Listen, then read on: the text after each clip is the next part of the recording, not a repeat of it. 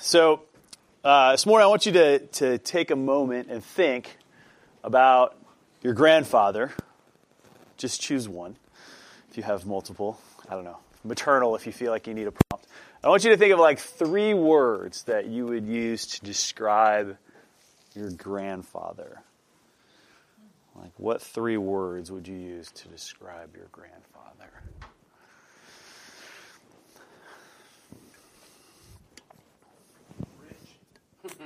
His daddy owned a cattle on 1,000 hills. I think that was more than 3 words. Okay. So, Just elucidation of the word rich. yeah. All right. So rich. You don't have to do 3. Okay.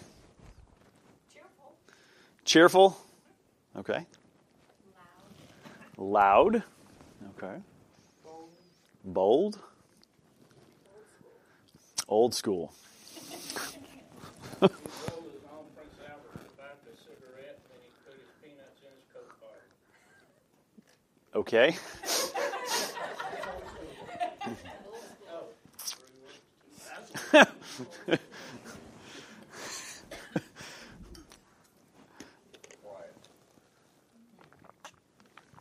Okay. Wise. Okay. Stubborn. And industrious. Okay. Say dependable, loving, solid. Solid. Okay. That's 3 words. That's what I think of the line is. Good job, Tom. Good job.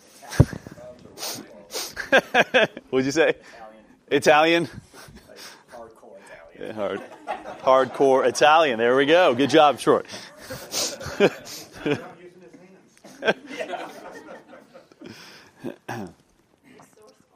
Resourceful. Okay.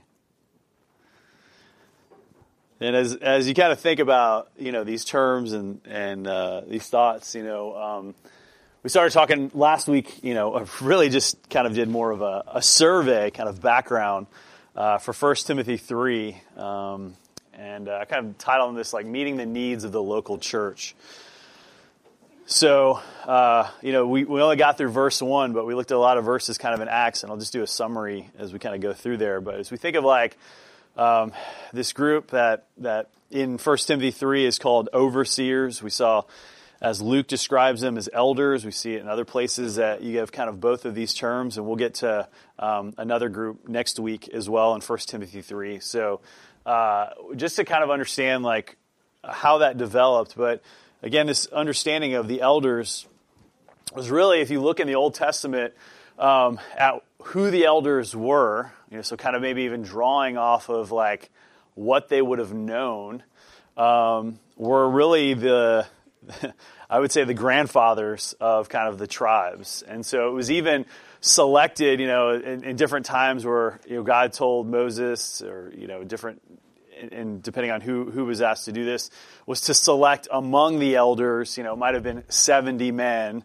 to do, to form this kind of council or group, or God would demonstrate this thing to these people or give this revelation to this group. But it was really kind of brought up from like, right, the not just the fathers, but you would think even kind of the grandfathers, or maybe even the great-great-grandfathers, those that would be kind of the patriarchs in the group. And that term is still kind of used when you think about this idea of elders. It was those who are older, and so kind of being brought from that. So last week we did kind of a quick overview. We saw in Acts that looking at overseers or elders really were not mentioned early on in the early church. We only saw this term apostles and disciples. And again, this is kind of around 30 AD when the church kind of, saw its beginnings. They were mentioned as part of like Jewish leadership in Jerusalem. It was the scribes and the elders and the high priest came together.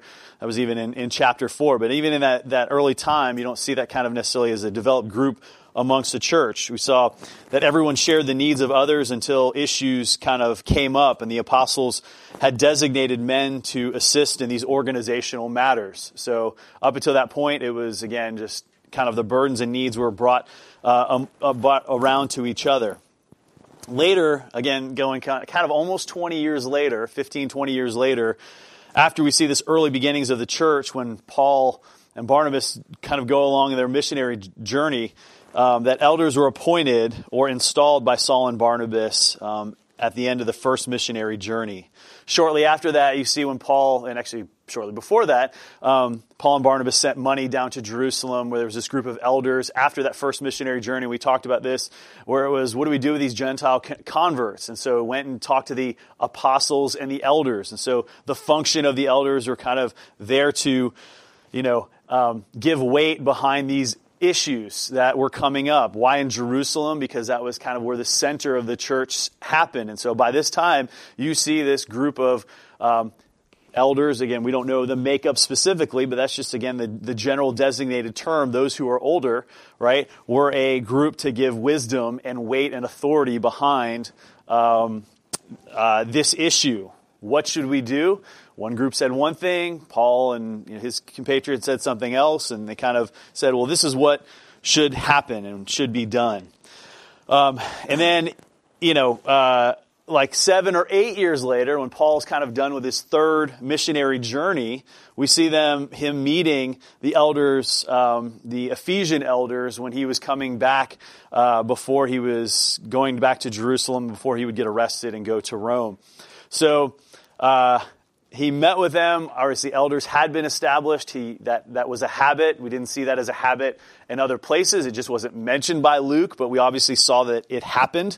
And there were elders that he talked to, and he described these men as overseers in the church. And we're going to look at some of those verses again as we kind of think about what this looks like. And then Paul writes to Timothy. So that was kind of in 57 AD where he meets with the elders in Ephesus. After he's out of the Roman prison, he writes to Timothy about overseers here in 1 Timothy 3 in about 64 AD. So you can think like now it's like 30 years, 35 years-ish from when the church started. And now you see this group, this designated group of elders, overseers, and we'll look at a couple other examples, like I said, as we develop this more a little bit next week as we get further on to 1 Timothy 3.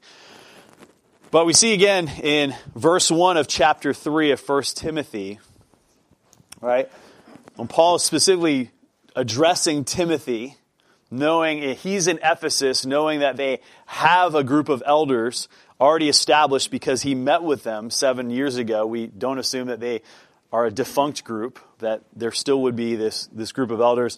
He says, again in verse 1, the saying is trustworthy. If anyone aspires to the office of overseer, he desires a noble task. And we looked at those words and kind of all those things, what it means to desire and to aspire to. But again, as you think of like when Paul talks about certain things, he gives an example of what should we be or what should we look at and things that we should steer away from, right? And so kind of both angles. We saw that in Philippians 2. We saw that in Ephesians 5. And that's kind of, again, the same paradigm that Paul uses here. And so aspiring to be an elder. And again, using the term elder or overseer, two different terms. The elder word is presbyteros, where presbytery comes from. We're not going to get too deep into that. And overseer is episkopos, but you get Episcopalian, you get hear the terms that are even used within different denominations. But those two are used synonymously with the group that is being described. In Philippians 1:1, Paul writes, to all the saints in Christ Jesus who are in Philippi with the overseers and the deacons. So we have two distinct groups, overseeing and deacons, and we'll talk about that again more next week, what deacons are. 1 Peter 2:24, Peter writes, he himself, meaning talking about Jesus, bore our sins in his body on the tree, that we may die to sin and live to righteousness. By his wounds you've been healed, for you were straying like sheep, but now return to the shepherd and overseer of your souls. So that term for shepherd and overseer is described of Christ himself, used the same way to describe this group that Timothy is talking about. And so in Scripture and in 1 Timothy and in other places, we see that it's a group, right, that provides counsel and insight, helps make big decisions, and provides stability within the church. Interestingly, like this term can also be translated as visitation, sometimes like in the day of visitation. But you kind of have like an understanding of like this overseer is someone who, again, looks over, but also kind of visits and spends time with the body of Christ or those that are within his care. And so because it is a good deed, the role should have qualifications attached to it. And so, unlike some positions in the world where it might just be like, help wanted, you apply and you're in, right? The office of a overseer has kind of a list of qualifications. And if it is a noble aspiration, there are also noble qualities. I'll probably just skip, we could go through like different views on how different churches look at what elders are, or how it is seen through kind of the body of Christ. And maybe there's time for that a little bit later. But there's not necessarily a single paradigm about how a church carries out the function of elders. We just see that they exist. And there are qualifications for elders. How they are appointed is, only through a few verses on how Paul either instructs Timothy or what Paul did when he went to a church. So that can vary from church to church, we would assume. How long they serve for. Again, what, are there age limits? And again, plenty of other things that would fall under, different doctrines, which you would call, this would be ecclesiology. And so this idea of the church. And so how does the church function? But when we think about, right, certain roles and again, different groups and people attached, you kind of like, because of your experience, you might have a view of what an elder should be, who an elder should be, how they should function. So I really want us to kind of have like just a balanced and healthy view of what this looks like coming from Scripture. And if you've been in multiple churches, you've probably experienced it differently, what that looks like, whether some churches may not have elders, and some may call them elders, but are they functioning as maybe elders should? Some have bylaws and specific, clear requirements of elders, and again, others are more vague. But we're looking specifically at 1 Timothy 3 because I want us to understand what Paul says to Timothy as he's saying, these are the qualifications that you should look like, because when it comes to those who are leaders, as we think of those, our fathers, and even, when I asked you to kind of think of your grandfather, right? What are the qualities that you would use to, designate your grandfather? And so some grandfathers in your mind hold a high place in your heart. Some grandfathers may be in another place where you're like, you know what? He was an example of who I don't want to be. And so whatever it is your experience, it was your experience. And sometimes we carry on within how we do things, our experiences, and how that colors what we should, how we should understand, or even how we should think about living our own lives. But now we're going to dive into what the qualifications are for an elder. So we're going to go through them, but kind of go through them a little bit quickly. But I want us to just kind of pause and reflect and think, why is that there, and what does that look like when we think about what the qualifications are for an overseer? So verse 2 in chapter 1 of Timothy 3 is, therefore, an overseer must be above reproach, the husband of one wife, sober-minded, self-controlled, respectable, hospitable, able to teach. We'll pause right there because that's enough to unpack a lot as we go through. So the first one is above reproach. This idea is to not be caught or grasped or even arrested.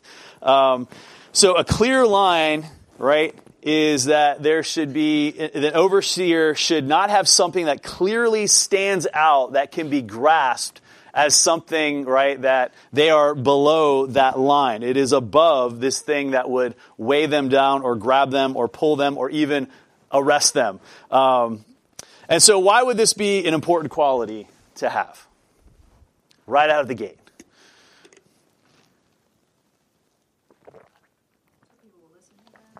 Okay? So people to listen to them. And if you're not above reproach, then someone you will not want to maybe listen to you if you're been trapped in something that's going to make it challenging for you to lead. Okay. They'll bring those same traits in their administration. Okay. And so we're gonna see, as Paul kind of lists out some positive qualities, what an elder should be. We're also going to see what should be qualities that does not designate or signify who an overseer or elder should be as well. And so this idea of being above reproach, right, is that there shouldn't be anything, and I'll just kind of lay my cards out before we go through it a little bit more in detail. But the purpose of elders is not just sitting as like in an advisory role, right? But it is in the middle of conflict. When Paul is writing, and we'll look at these verses again or be reminded of these verses again. When Paul is writing, he's writing to a pastor who is deep in conflict. He is, when he is going to these churches, establishing elders is because there will be conflict within those churches. And so we often maybe think of like things that we're dealing with now, and for the most part, our churches go through kind of periods of peace, and stability, and other times where there are times, and we've experienced it within our own church, right, of some instability as well. And so if the elders, right, are going to be kind of in the middle of this, that they need to, again, the members of the elder board need to be, or the overseers, I'm sorry, I keep using like kind of terms that we inflict within like scripture of like having a board or a council. But that's kind of, again, through our experiences. But this group of elders, which is not necessarily wrong, but this group of elders, right, need to be above reproach because they're going to be in the middle of conflict. And we'll talk about this a little bit later. So we're going to get to that, but he kind of lays that out as kind of the first thing, as being above reproach, something that can't be caught or grasped or pointed to as far as this one thing, right, or many things that would bring dishonor to the church and to Christ himself. Second one is the husband of one wife, or a one-woman man. So in other words, a man who does not have multiple wives or in multiple relationships outside of the marriage. So it seems clear why this is probably something, especially in light of the commands that Paul gave in different lists that he's given to not be engaged in sexual immorality.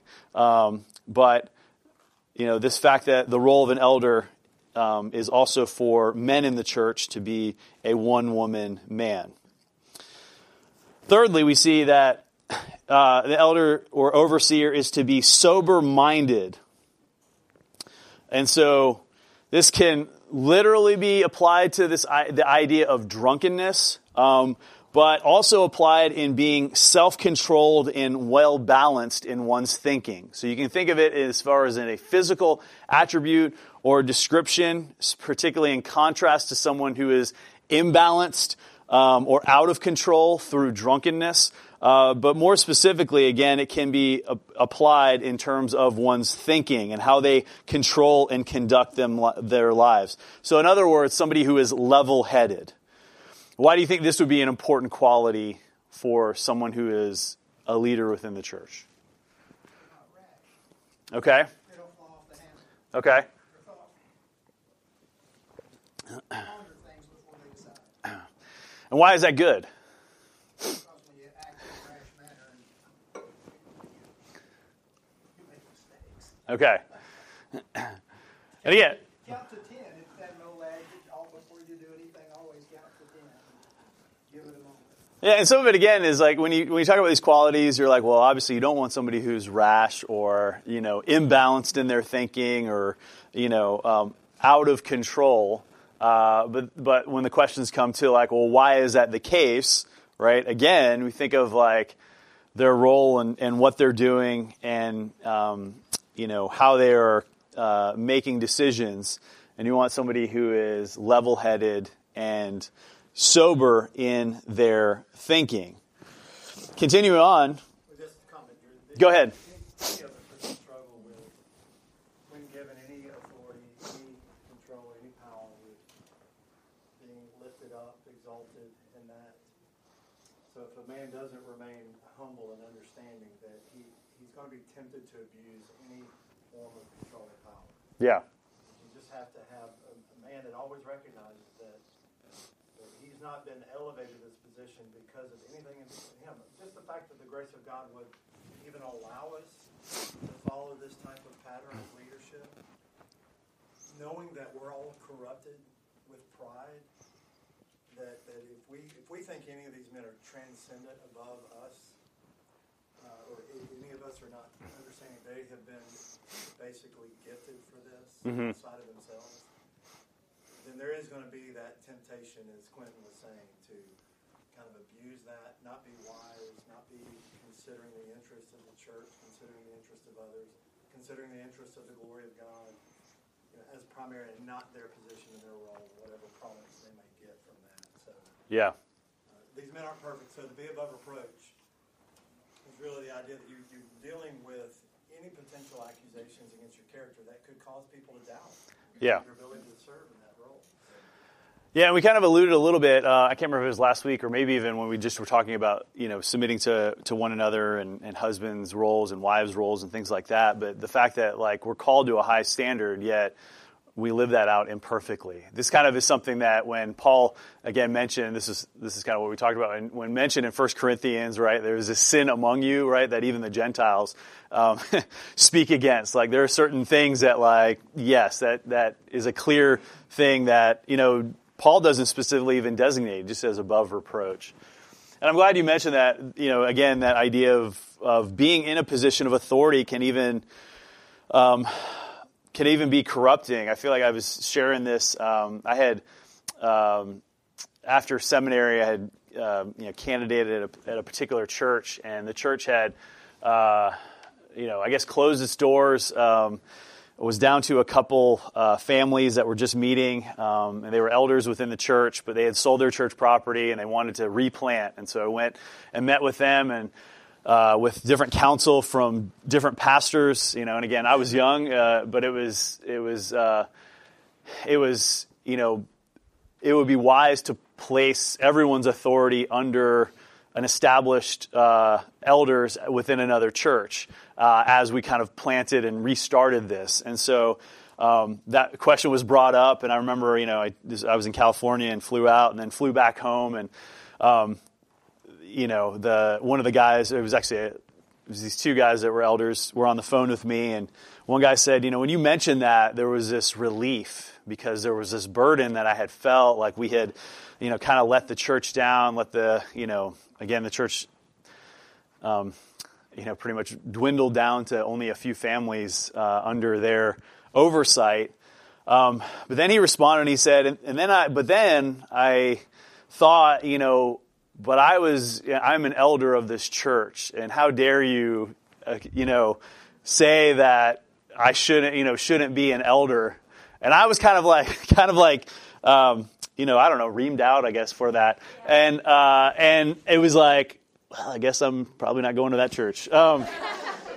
Which is okay, honestly. But I mean, it was a blessing. But I just, and again, we all have our experiences. And I'm trying to, I have a whole bunch of notes and things that, I don't want to bring my own experiences, but with every church, you have the things that you see amongst men. And so we endeavor, hopefully, as being submissive to the Lord, to do our best and right. And so there's this idea of, understanding your place. But some, again, whether it's wise or unwise, are you an elder for your entirety of your life? I guess, is that like a Supreme Court judge, or or something like that? You see some pros to that, but then you see some others, some have a rotation. And anyway, again, that's how it functions out. But Paul doesn't address any of that. And I think purposely to say well, how would you wrestle with the exactness of how these things are carried out? I'm just more concerned with who you have and not how you necessarily do it. Not that they're fully separated. So self-controlled is the next one. This idea of showing good self-decorum. Someone who you look at that has that has been described maybe as a dignitary, that they carry themselves well. So this idea is, yes, to be able to control oneself, but also kind of looks like they have things kind of put together. And so that's a description that Paul uses. And that doesn't mean, and again, we've been in churches where you have to wear, like I said, I've been in churches where it's like you wore a shirt and tie and, you were kind of elevated, and it was almost this thing like a shirt and, it was like, hey, nice tie. Hey, that's a great tie. And you're like, I want to be a part of that group of, all the leaders, so I'll start wearing a tie as well. So, decorum is not like how you dress. It could go along with that, but it's, again, how you control yourself. They didn't have ties back in Paul's day. So, but we understand that. What'd you say? Smart man, worst invention they ever made Was a man's necktie. We had to wear them in seminary, and that was it was even a point of contention. We submit, we wear a tie, but do we have to wear a tie for this? Even within seminarians, we were still like students, right? Anyway, respectable. So that term actually comes from the word cosmos. I don't know if you've ever heard that applied. It could also be described as cosmos, as the world. Sometimes even described in the negative as worldly. But that's also where we get cosmetology and cosmetics and this idea of beauty. And so when you hear this word, it's translated respectable, but it is appealing or beautiful, evoking delight, admiration, or honorable. So again, we have kind of this term of respectable, but when you're around this person, right, it brings delight to you in this kind of sense. So, and again, we kind of get mixed because we, in taking a Greek word, and then how would you say it in English, and does that word carry the weight and connotation of what you're thinking of or what you're meaning of? But again, this idea that they have this kind of outward admiration or honor that's esteemed to them. But interesting, that kind of link of that word. And then we see this word hospitable. It's a word that takes the word of love and this word xenos, which is to receive a guest or to entertain someone or to be hospitable.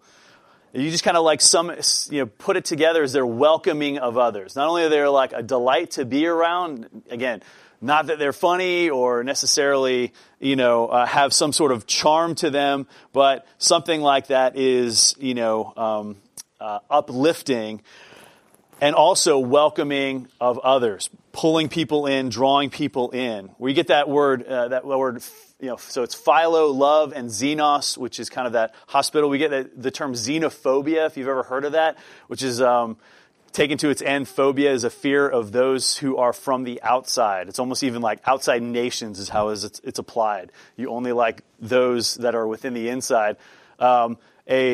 Overseer should be hospitable and welcoming others from the inside. You love people who are from outside of your group. And then finally is able to teach. So again, just like it says, is really how it's translated, is a person who is able to teach. So why would you say that is an important quality? Because you have to be smarter than the student in most cases to teach what major studies. Okay. Of course, you only have to stay a week ahead of the students. You only have. All right, that's why we're just doing one chapter at a time, right? So I don't know what's next. So. Well, what does that mean? Teach like a group like this, or teach like discipleship, like a one-on-one thing? What does that mean? Because then I would think that, and teach what? Teach the word, so they should know the word and be able to kind of be an apologist for the word too. What is it? Yeah. What is it? You're letting me go on. Yeah, keep going. No, I think you're covering like some of those, because I think it's yes, no, yeah.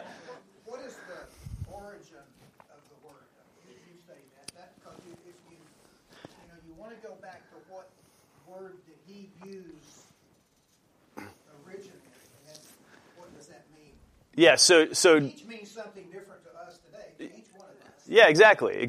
So it's didacticos, right? So if you think of someone who is didactic, right? They're able to articulate something, right? To teach something. So how does that look, right? You know, I mean, if you think of just even like in a sense of a person who is a teacher, it's interesting that there's a lot of teachers, well, when they get in front of a group of maybe even adults, they say like, I'm really good with third graders, but I'm terrible with adults, you know?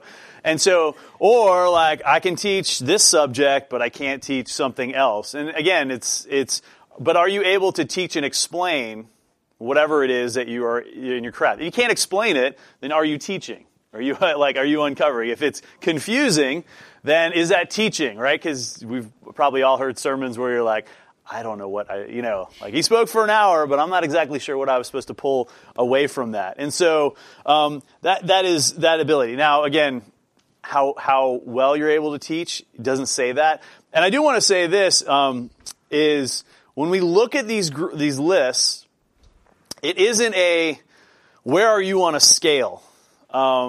He didn't say like, you evaluate from a 1 to 5 or a 1 to 10 or whatever. It's really, are you this? Would you be described as this, or would you not be described as this? And it might be like you aren't described as this because like you're close, but not. But it's really like yes or no.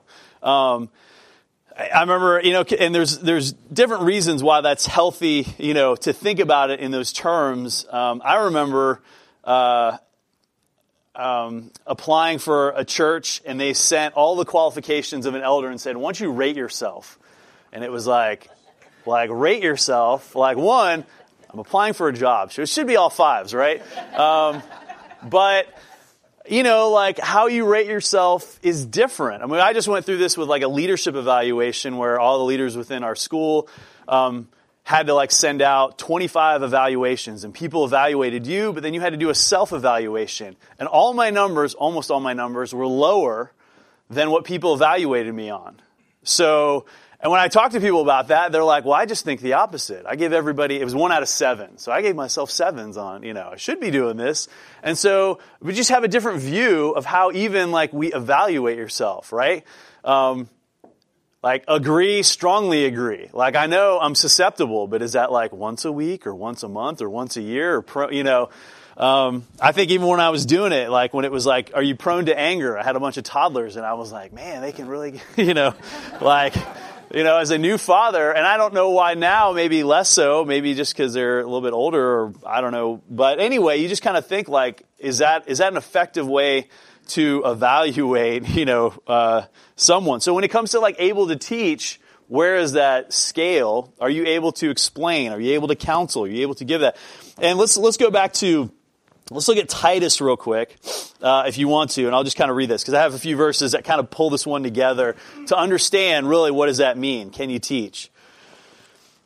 So in Titus chapter 1, starting in verse 5, Paul says to Titus, "This is why I left you in Crete, so that you might put what remained into order, and appoint elders in every town as I directed you. If anyone is above reproach, the husband of one wife, and his children are believers and not open to the charge of debauchery or insubordination. For an overseer as God's steward," we'll come to that in just a little bit, "must be above reproach. He must not be arrogant or quick-tempered or a drunkard or violent or greedy for gain, but hospitable, a lover of good, self-controlled, upright, holy, and disciplined." We're going to have seen some of those words. We're going to see a few more of these words. But this is kind of where the teaching kind of holds in. "He must hold firm to the trustworthy word as taught." Why? So that he may be able to give instruction in sound doctrine and also to rebuke those who contradict it. For there are many who are insubordinate, empty talkers, and deceivers, especially those of the circumcision party. Now, I just want you to kind of like think, like, why should you be able to teach? Because there are people in your midst who want a platform to pull you, in a different direction. We know that, right? You talk to people who go to different churches and you say like, well, I agree with you there. And can you talk to them what doctrines you hold to and why you hold to them? Or is it just like, I don't know, what do we believe? And so those are the things that, like, as the leaders of the church, right, is to give sound instruction and sound doctrine, but also to rebuke those who contradict it. So you got to be able to explain why they're in error. And why is that, right? Because he says there's people who are insubordinate, empty talkers, those who flat out deceive, and they must be silenced in verse 11, since they're upsetting whole families by teaching for shameful gain what they ought not to teach. And he keeps on. He says, one of the Cretans, a prophet of their own, said, Cretans are always liars, evil beasts, lazy gluttons. Like, that's the culture you're in. This testimony is true. Therefore, rebuke them sharply, that they may be sound in the faith, not devoting themselves to Jewish myths and the commands of people who turn away from the truth. To the pure, all things are pure, but to the defiled and unbelieving, nothing is pure, but both their minds and their consciences are defiled. They profess to know God, but they deny him by his works, or by their works. They are detestable, disobedient, unfit for any good work. But as for you, teach what accords to sound doctrine. He just repeats that. And then he's going to go into a little bit more detail. So you just kind of think, like, that's who he's dealing with, especially going to kind of like a new church. And I want you to appoint elders. Why? Because if you don't have a group of people that are shepherding this church, it's going to like start going, in a whole bunch of different directions. So we need to make sure, right? Big thing, we're united. One mind, one body, one purpose under one spirit. Because there will be these separate spirits. All right, Quentin, I know you had your hand up. So. No, I just think know that when I started to teach, that I was always reminded of James' admonition that if you're a teacher, you better be careful because you're going to get held to a higher standard. Right, and that's again earlier than this, right? It's one of the earlier letters. Why? Because the tongue is a fire, right? And it can set the whole world on fire. Like, you start teaching this thing, again, why? Like, it might be, as Randy said, because those who are in power might use that to their gain or to their leverage, or it may make them prideful, and so they start teaching with things that are helpful to them and what helps them and gets people. Paul had to address that when he talked about Apollos and Peter and Paul, right? Like, that wasn't necessarily like three different groups. They were all like-minded believers. But then just again, the fact that like we can't even be separated within our own ranks. We need to make sure that we're like-minded in what we're teaching. If you're just looking at 2 Timothy 2 as well, which speaks to the nature and the character of this man. Yeah. Who is gifted to teach and has the responsibility to guard truth and defend the truth. Verse 23 says, but refuse foolish and ignorant speculations, knowing that they produce quarrels. But the Lord's bondservant must not be quarrelsome, but be kind to all, able to teach, patient when wrong, with gentleness correcting those who are in opposition, if perhaps God may grant them repentance leading to the knowledge of the truth, and they may come to their senses and escape from the snare of the devil, having been made captive by him to do his will. So there's, again, the holistic nature and character of this man is not just emphasized in his ability to teach. Yeah. Sometimes we elevate men who are good at teaching, but not examining their whole character. But then we also know that the gift of teaching is not limited just to these men. There are people able to teach, but may not desire the office of an elder. Yeah. Or see. Or then you have men of character who aren't able to teach, but yet are still as useful as we see in the deacons. So. Yeah, exactly. And that's, again, kind of a significant marker that we'll see in just a little bit amongst a few other things. And so, again, there's kind of pros and cons, right? I remember, I keep saying it's like story time, right? But I mean, when you apply to when you're coming from seminary and you're applying to different churches, even like certain pastors that people were like, yeah, he's kind of a tough one to work for. You're like, is that, well then, why are they leading a church? But they're leading a church because they're a gifted communicator. He wrote several books, on the family and, all these different things. And so, but, his character probably had significant flaws to it. So there are those things where it's like, well, because you can teach, does it also make you this elder? And again, within the church, I mean, it was usually those things are complementary with one another. but there are those that teach that are not elders. And we even saw, again, the idea of the apostles that aren't elders as well. Even when Paul was talking in Acts chapter 20, right? Remember, he went and reminded them what he did within his ministry when he met with them. He said that you yourselves know how I lived among you the whole time from the first day that I set foot in Asia, serving the Lord with all humility and with tears and with trials that happened to me through the plots of the Jews, how I did not shrink from declaring to you anything that was profitable and teaching you in public from house to house. Again, that was like his example of what he did and kind of like how that teaching and exhortation can happen. And then he says to them, pay careful attention to yourselves and to all the flock in which the Holy Spirit has made you overseers to care for the church of God, which he obtained with his own blood. I know that after my departure, fierce wolves will come in among you, not sparing the flock, and from among your own selves will arise men speaking twisted things to draw away the disciples after them. Therefore, be alert, remembering that for 3 years I did not cease night or day to admonish everyone with tears. And now I commend you to God and to the word of his grace, which is able to build you up and give you the inheritance among all those who are sanctified. So, again, that importance of like where the word of God sits within being able to accomplish what you need to accomplish within the church, because there are people who come in that if sound doctrine is not being taught, there will be people who will teach their own doctrine. So we're only halfway through the list, right? We can see certain qualities, again, that are winsome and attractive, being approachable, put together, well-behaved, able to give wisdom and counsel, right? These are all important qualities of leaders within the church.